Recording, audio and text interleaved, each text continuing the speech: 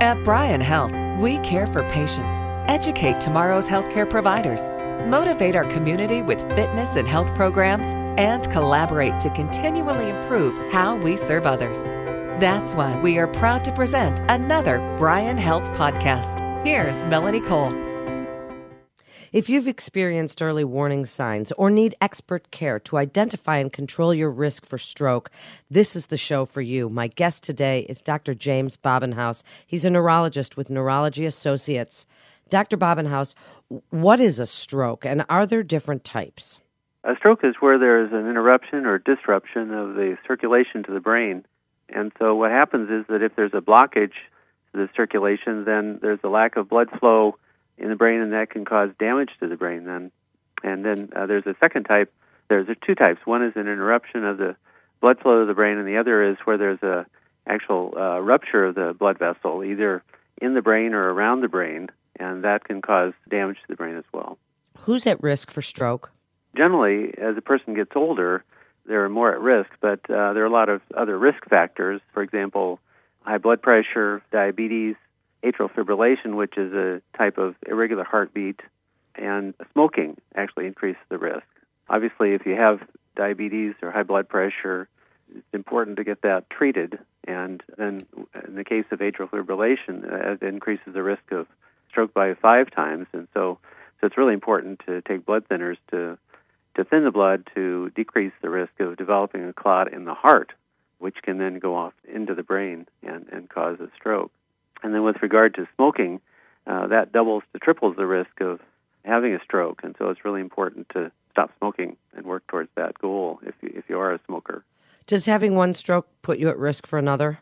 Yes, it does increase the risk by 1.5 to 2 times. And so when a person has a stroke, it's really important to make those changes, either with treatment of your medical condition or stop smoking, eat more fruits and vegetables, perhaps less red meats, and more fish and white meats.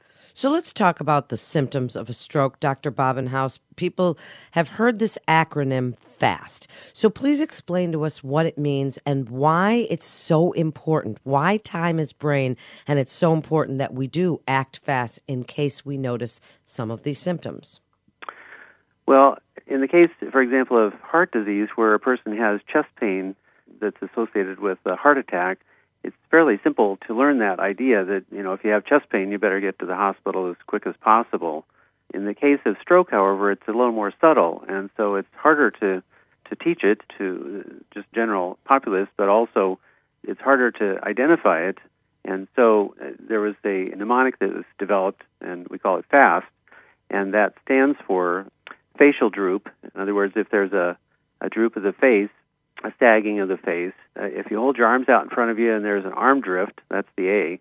And if there's slurring of speech, where the speech is not clear or the wrong words come out, that's the S for speech. And then T stands for time to call 911. And so if you have any of those symptoms, if you have a droopy face, the arm drifts down when you hold it outstretched, if you have slurred speech, it's time to call 911. So what we've done is we've trained the public, but also paramedics and nursing staff, and even as physicians, we use that idea to help identify a stroke. Like, for example, in the emergency rooms, we use the FAST mnemonic to help identify a stroke. And the reason that it's so important to identify the stroke quickly is that allows a person to identify the stroke and then know that they need to get to the hospital as quick as possible in order to have a chance to receive treatment for the stroke. As you say, you have kind of trained the EMS to respond and notice these symptoms as well. Why is it so important that you call 911 as opposed to trying to drive yourself or a loved one to the hospital if you think you're suffering a stroke? Well, generally it's literally faster to get to the hospital with the ambulance. And there have been studies that showed that people that drove themselves to the hospital generally got there quite a bit later. There's oftentimes delays. When a person is going themselves or someone's taking them to the hospital, it's awfully easy to get distracted and, I got to do this or that or let the dog out or, whatever. But when you call the rescue squad, then they're there and they pretty much force you to get to the hospital quickly. And when you're being taken to the hospital with lights and sirens on, it's faster than if you just drive in a car by yourself in all the traffic. So what happens at the emergency room, Dr. Babenhaus? What do you do for someone that you've suspected has had a stroke? Tell us a little bit about the clot-busting drugs and what you do for that person and what their life is like following that event. Yes, when a person comes to the emergency room, generally the ambulance drivers have called ahead to the hospital, so the hospital's prepared to treat the stroke. And so one way or another, we describe this as a stroke alert or a stroke stop, where a person is coming in and we're trying to move as quickly as possible to treat them. And so the first thing that happens is they come through the door, and then we try to act as a team when they arrive. And so in some cases, we're actually treating the patients in the hallway to try to facilitate and make everything move as quickly as possible.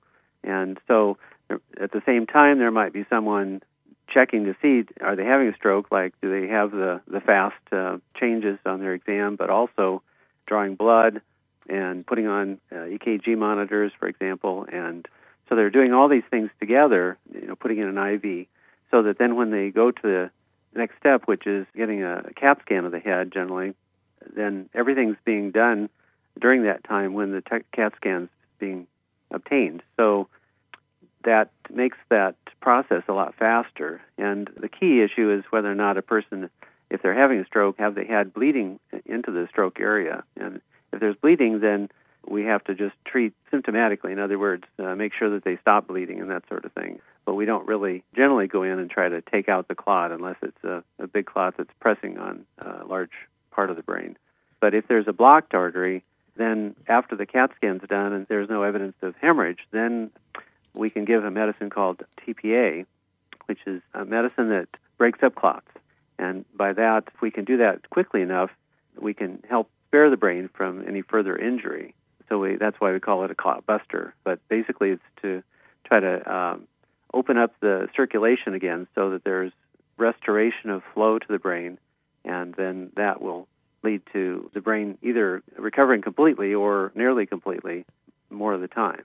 So it's really important to act very quickly. We can only give that medicine within 4.5 hours, but it turns out that the earlier the better. So if we save 15 minutes, then there's the less chance of bleeding, less chance of dying from the stroke, and much more chance of walking out the door and going back home. So for every 15 minutes, we gain a little bit of benefit. But if you save, for example, a half hour, then you're really saving a lot of brain by opening that artery up and allowing the blood flow to be restored. So summarize it for us, Dr. Babenhaus, with your best advice to possibly reduce your risk of stroke or prevent one altogether, but what you want people to know about the importance of recognizing those signs and symptoms so that they can get help fast. Well, I think in the past, in my training, when I was first trained as a neurologist, there wasn't a whole lot we could do to help with stroke. But now, since 1995, actually, we have developed these treatments for stroke, but it's so important to get to the hospital as quickly as possible. By doing so, then it increases the chance of being able to be given this clot-busting medicine called TPA, and then helping a person get back to normal or near normal. Only about 16% of people, roughly, that come with a stroke are eligible for this TPA, and the majority of the people that aren't eligible, it's because they've waited too long for this treatment. And so it's really important to move quickly.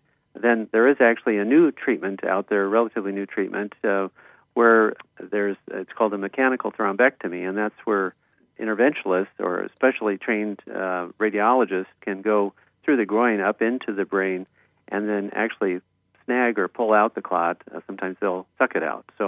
And that can be extended beyond this 4.5 hours, and in some cases actually can go up to 6 or even sometimes 24 hours. So that treatment is an option that really wasn't available except the last few years.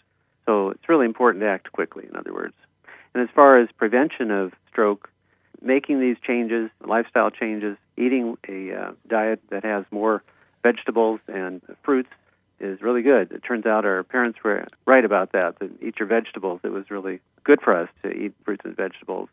And then exercise is really important because exercise lowers the cholesterol in the blood, particularly the LDL cholesterol, which is the bad cholesterol.